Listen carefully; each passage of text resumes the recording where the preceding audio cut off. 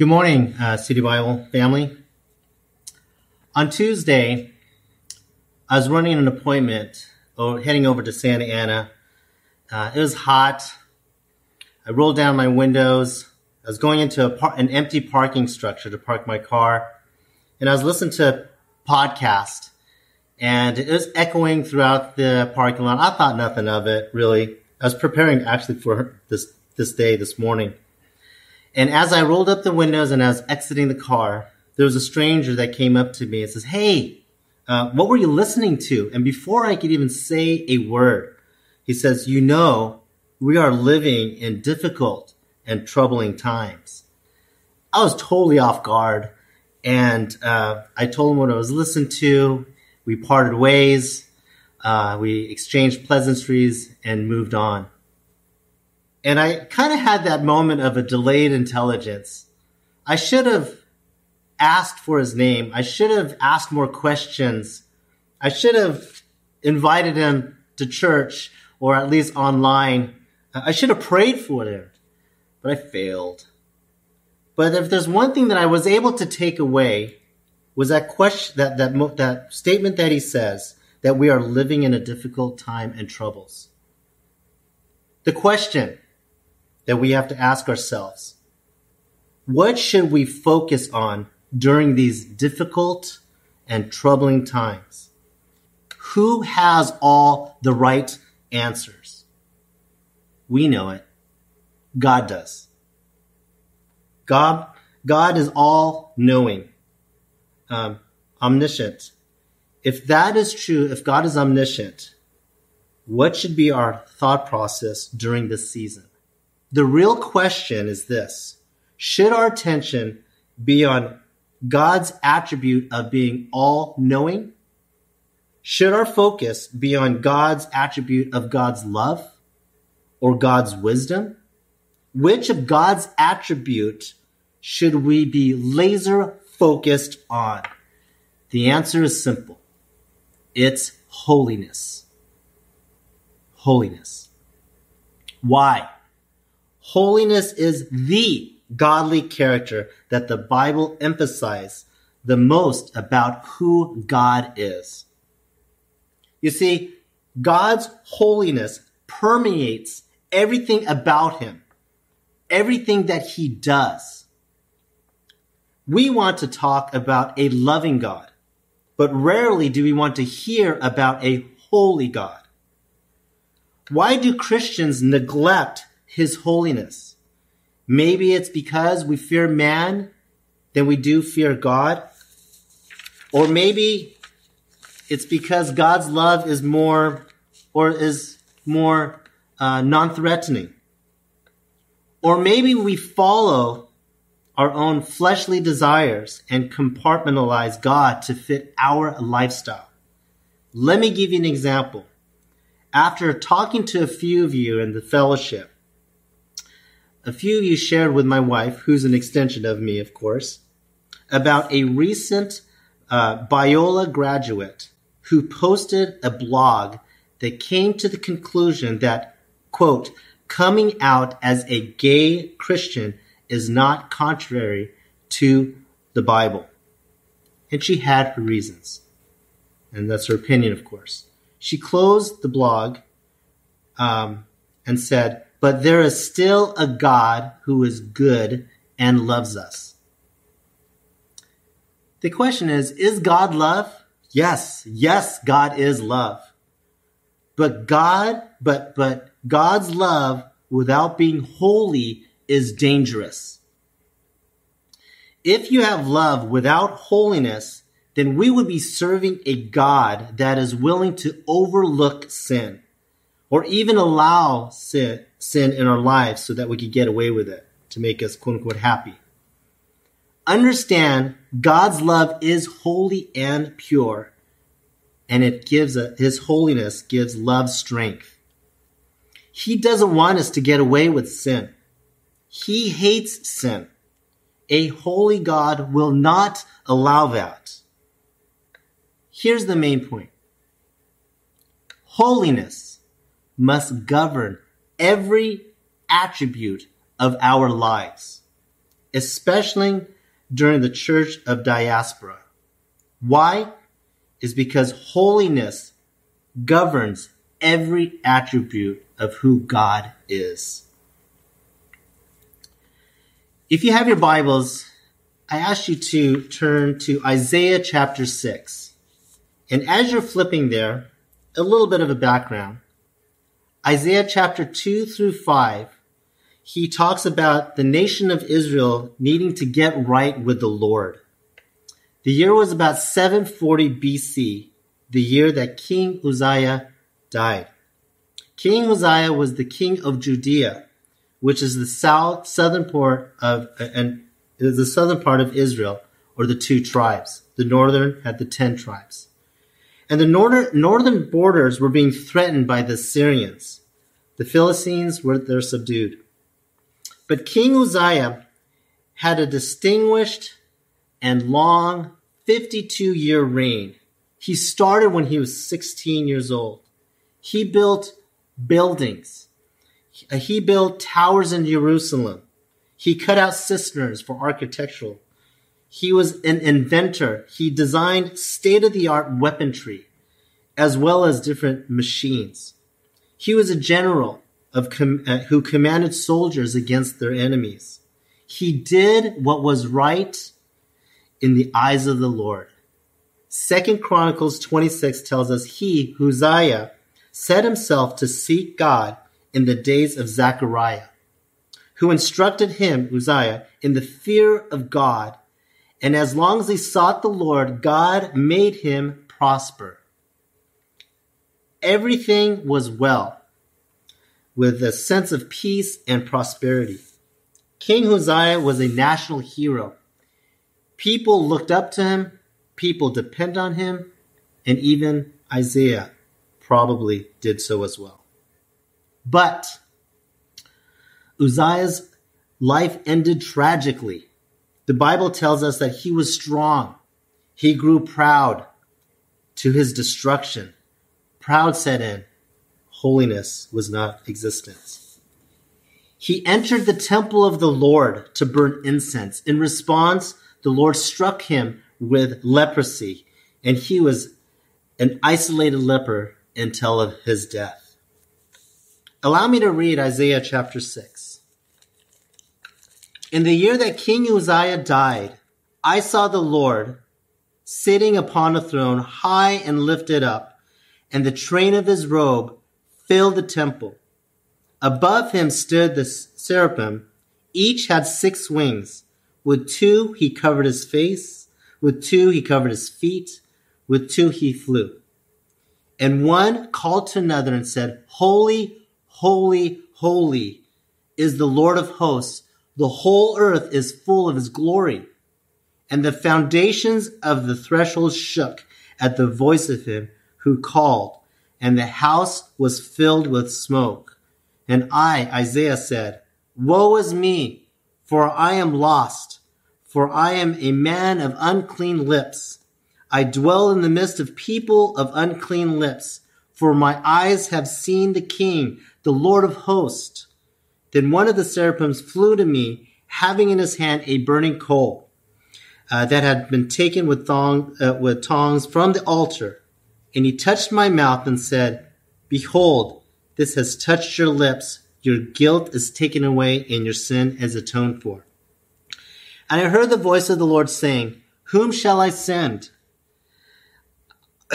Who will go for us? Then I said, Here I am. Send me. And he said, Go and say to this people, Keep on hearing, but do not understand. Keep on seeing, but do not perceive. Make the heart of this people dull or fat, and their eyes heavy. Blind their eyes, lest they see with their eyes, and hear with their ears, and understand with their hearts, and turn and be healed. Then I said, How long, O Lord? And he said, Until cities lie waste without inhabitants, and houses without people, and the land is a desolate waste. And the Lord removed people far away, and the forsaken places are many in the midst of the land. And though a tenth remain in it, it will be burned again like a terebinth or an oak, whose stump remains in its field, and the holy seed is its stump. Holiness must govern every attribute of our life. Our first point is shown in verse 1, where it says, I saw the Lord, I saw Yahweh and his holiness. You see, before we see Yahweh, before we see the Lord, our idols, our King Uzziahs, metaphorically, must die before we see the Lord in his holiness. Holiness is mentioned over 595 times. Again, it is part of everything of who he is and everything that he does. Love is mentioned 506 times. So catch this. God's love is a holy love. God's wrath is a holy wrath. God's sovereignty is a holy sovereignty. God's anger is a holy anger. Holiness is who he is. I had the privilege of hosting a small group about a month and a half ago. And John Monet joined us through Zoom, and he gave a study on holiness. Thanks, John. And he defined it simply as this: set apart. Set apart from what? From creation. He also he was mentioning that is reverence, worthy of veneration or awe and respect. Transcendent is another word that describes holiness, which means it's above everything else. It's at a different level. Holy, separated with a W, wholly separated from sin and every creation. Honestly, none of us has any business being in the presence of a holy God.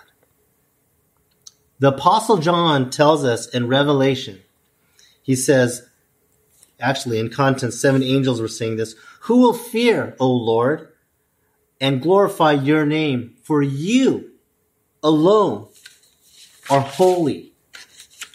In the New Testament, Peter tells us, he says, 1 Peter 1, he says, as obedient children, do not be conformed to the passions of your former ignorance, but as he, Jesus, who called you is holy, you also be holy in your conduct. Verse 16, you shall be holy, for I am holy. You may question, you start to think, is being holy even possible? Since God is holy? Listen, holy is not only possible for a Christian, it's required. Hebrews 12 tells us, strive for peace with everyone, and for the holiness without which no one will see God. We are commanded to be holy. Verse 3, it repeats holy 3 times. Perhaps it's addressing the Godhead, the Father, the Son, and the Holy Spirit. In the Hebrew language, when a word is repeated, it emphasizes intensity and importance. So the Lord was not just holy. He wasn't just holy, holy. He was holy, holy, holy. If you go back to Moses in the scene of his conversation with the Lord at the burning bush, the Lord said to Moses, you cannot see my face, for no man shall see me and live. So the one that has said, holy, holy, holy, were the seraphims to each other. 2 wings cover their face, 2 wings cover their feet, in a sign of adoration. So apparently it's the same for angels. And the other 2 wings were for serving. These angelic beings were similar to like the 4 living creatures in surrounding the throne in Revelations. These were not just they were not robotic creatures saying, holy, holy, holy.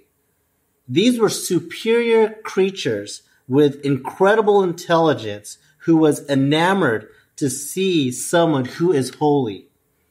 They could have flown away at any time,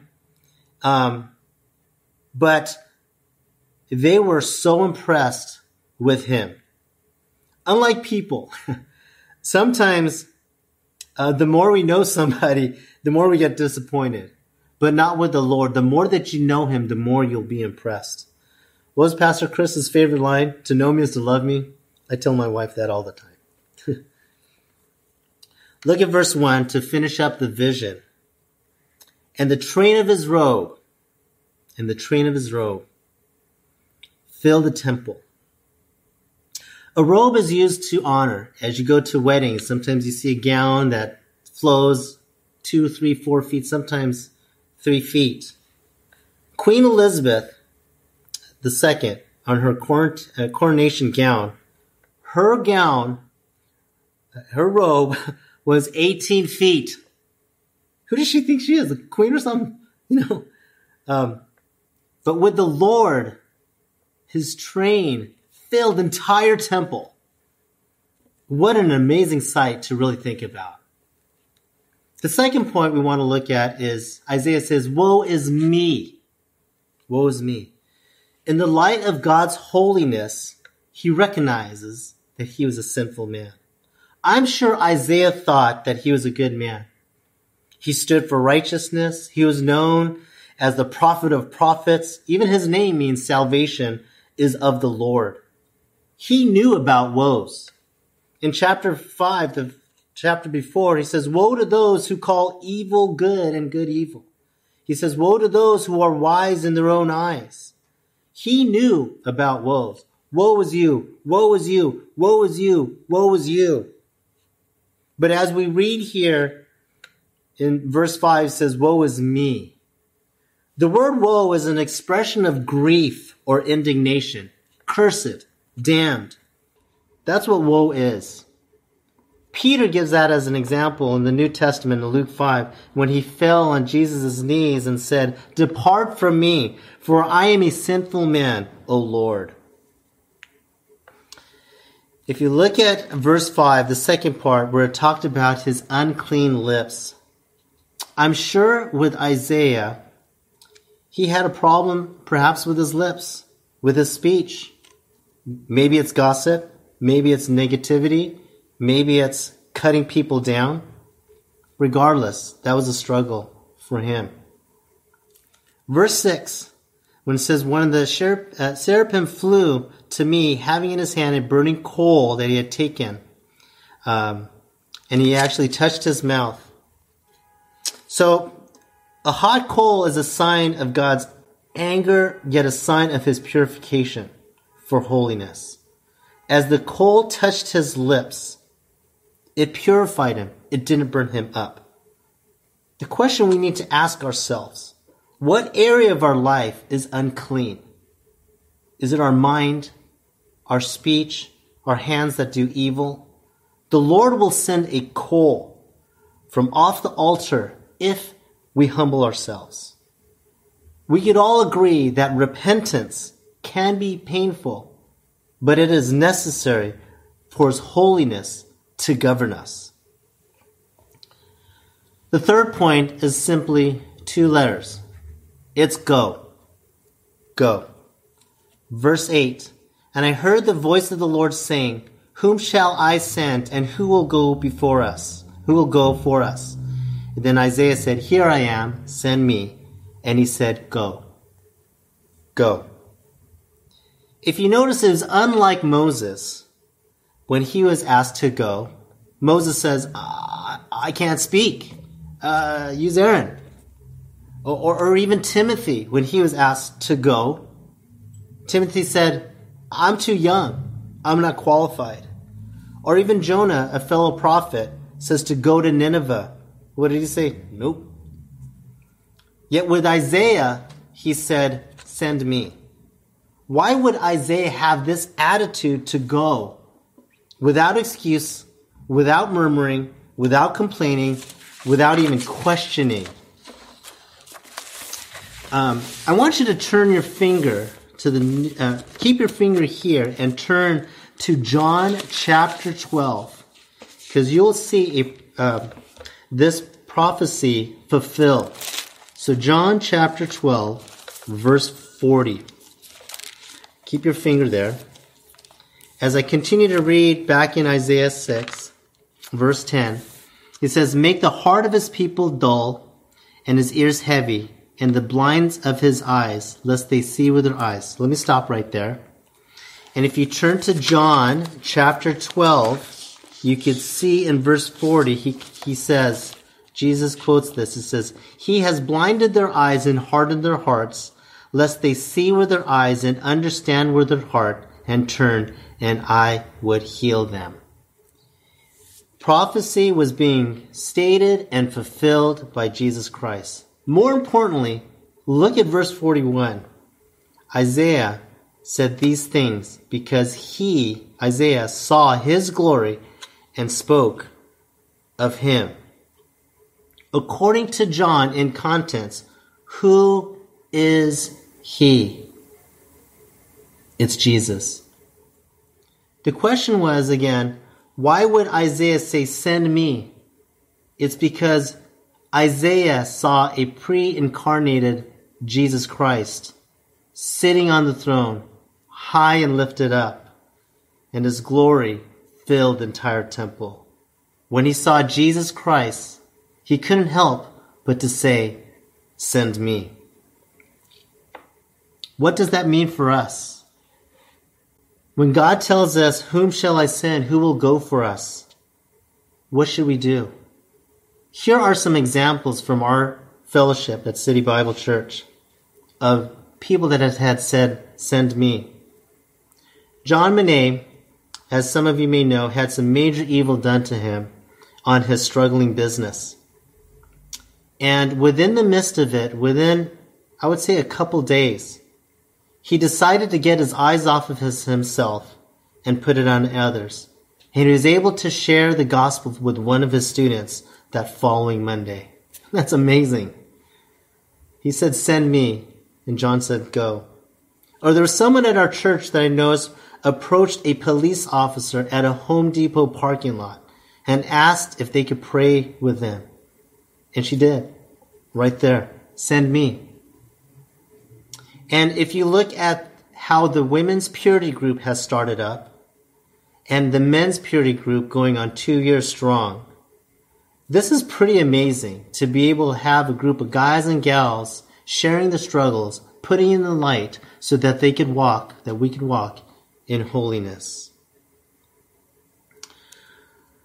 Remember, holiness must govern every aspect of our lives. A brief, simple message: see, woe, and go. I also want to appeal to those that have been watching the service. So I wanted to make sure, even though we may not have met physically, but I wanted to minister to you as a way of outreach, as a gospel told in a story. I've shared this story a few times, but God has pressed in my heart about his holiness to give a little bit of a different take. The story is a true story, if you want to look it up. His name is John Griffith. In the 1920s, he was newly married. He was full of optimism, living the American dream. And then the late 20s, obviously there's the great crash, the stock market crash. John wanted to travel the world, and his dreams were shattered. So he moved from Oklahoma to near the Mississippi River, and he took a job tending railroad bridges. Sadly, he would see passengers traveling on far-off places that he dreamed to go. He had a son by the name of Greg, and in 1937, his son was about 8 years old. His son asked if he could come to work with him. He said, "It's dangerous, for sure." So as he watched his dad press down the huge lever, raised and lowered the vast bridge, Greg looked up to his dad and said, "He's the greatest dad. He is the greatest man alive." Lunchtime came, and John elevated the bridge as the ships passed through. And he would tell his sons the ship's destinations. Walking back from lunch and hearing the whistle of a distant train, it was about 1:07 p.m., and the Memphis Express would be coming in just a few minutes. He told his son, "Stay put, son." He jumped and he ran across the catwalk to the control panel house. He searched the river for no ships and underneath the bridge to make sure there was nothing below. His son, Greg, attempted to follow his footsteps. Unfortunately, he fell down the hill, and his leg was lodged in the massive gearbox of the gear that is below that controlled the bridge. Frantically raced John's mind, and he was searching for some sort of solution. He even thought for himself to tie himself with a coil rope and climb down the ladder and secure the rope to pull his son into safety. He realized there just was not enough time. He knew in a moment there was only one thing that he could do with over 400 passengers coming. He buried his face into his left arm and plunged the lever down. With the cries of his son quickly drowned out by the metal gears, and with only seconds to spare, the Memphis Express crossed the bridge without anyone knowing what had just happened. Businessmen would be reading their morning papers, uninformed conductors glancing nonchalantly at their pocket watch, all not knowing what he just did. He sacrificed his son so that these 400 strangers could live. You could see the correlation of the gospel. What God the Father has done, he has sent his only begotten Son so that you and I may have eternal life. This is truly God's love. But if this story was retold about God's holy love, it would go like this. Because sin and death must be dealt with. It must be dealt with. God the Father would be the conductor, and his Son, Jesus Christ, obviously is the Son, who is holy, perfect, and innocent. The problem is that the gearbox, something was jammed, and it needed to be lubricated to be able to save the passengers or the enemies, which is you and I. The Father would said, "Whom shall I send, and who will go for us?" Jesus abides willingly and says, "Here I am, send me." An atoning sacrifice to save us from ourselves and from God's wrath. The holy and perfect sacrifice, Jesus Christ. I beseech you, I urge you, I beg you, if you have not confessed Jesus Christ into your life, what are you waiting for? If you have strayed and drifted, draw near to him and he will draw near to you. Get right with him now. As we close, City Bible, once again, holiness must govern every attribute of our lives. Why? Because holiness governs everything on who he is. Be holy as I am holy. God bless you.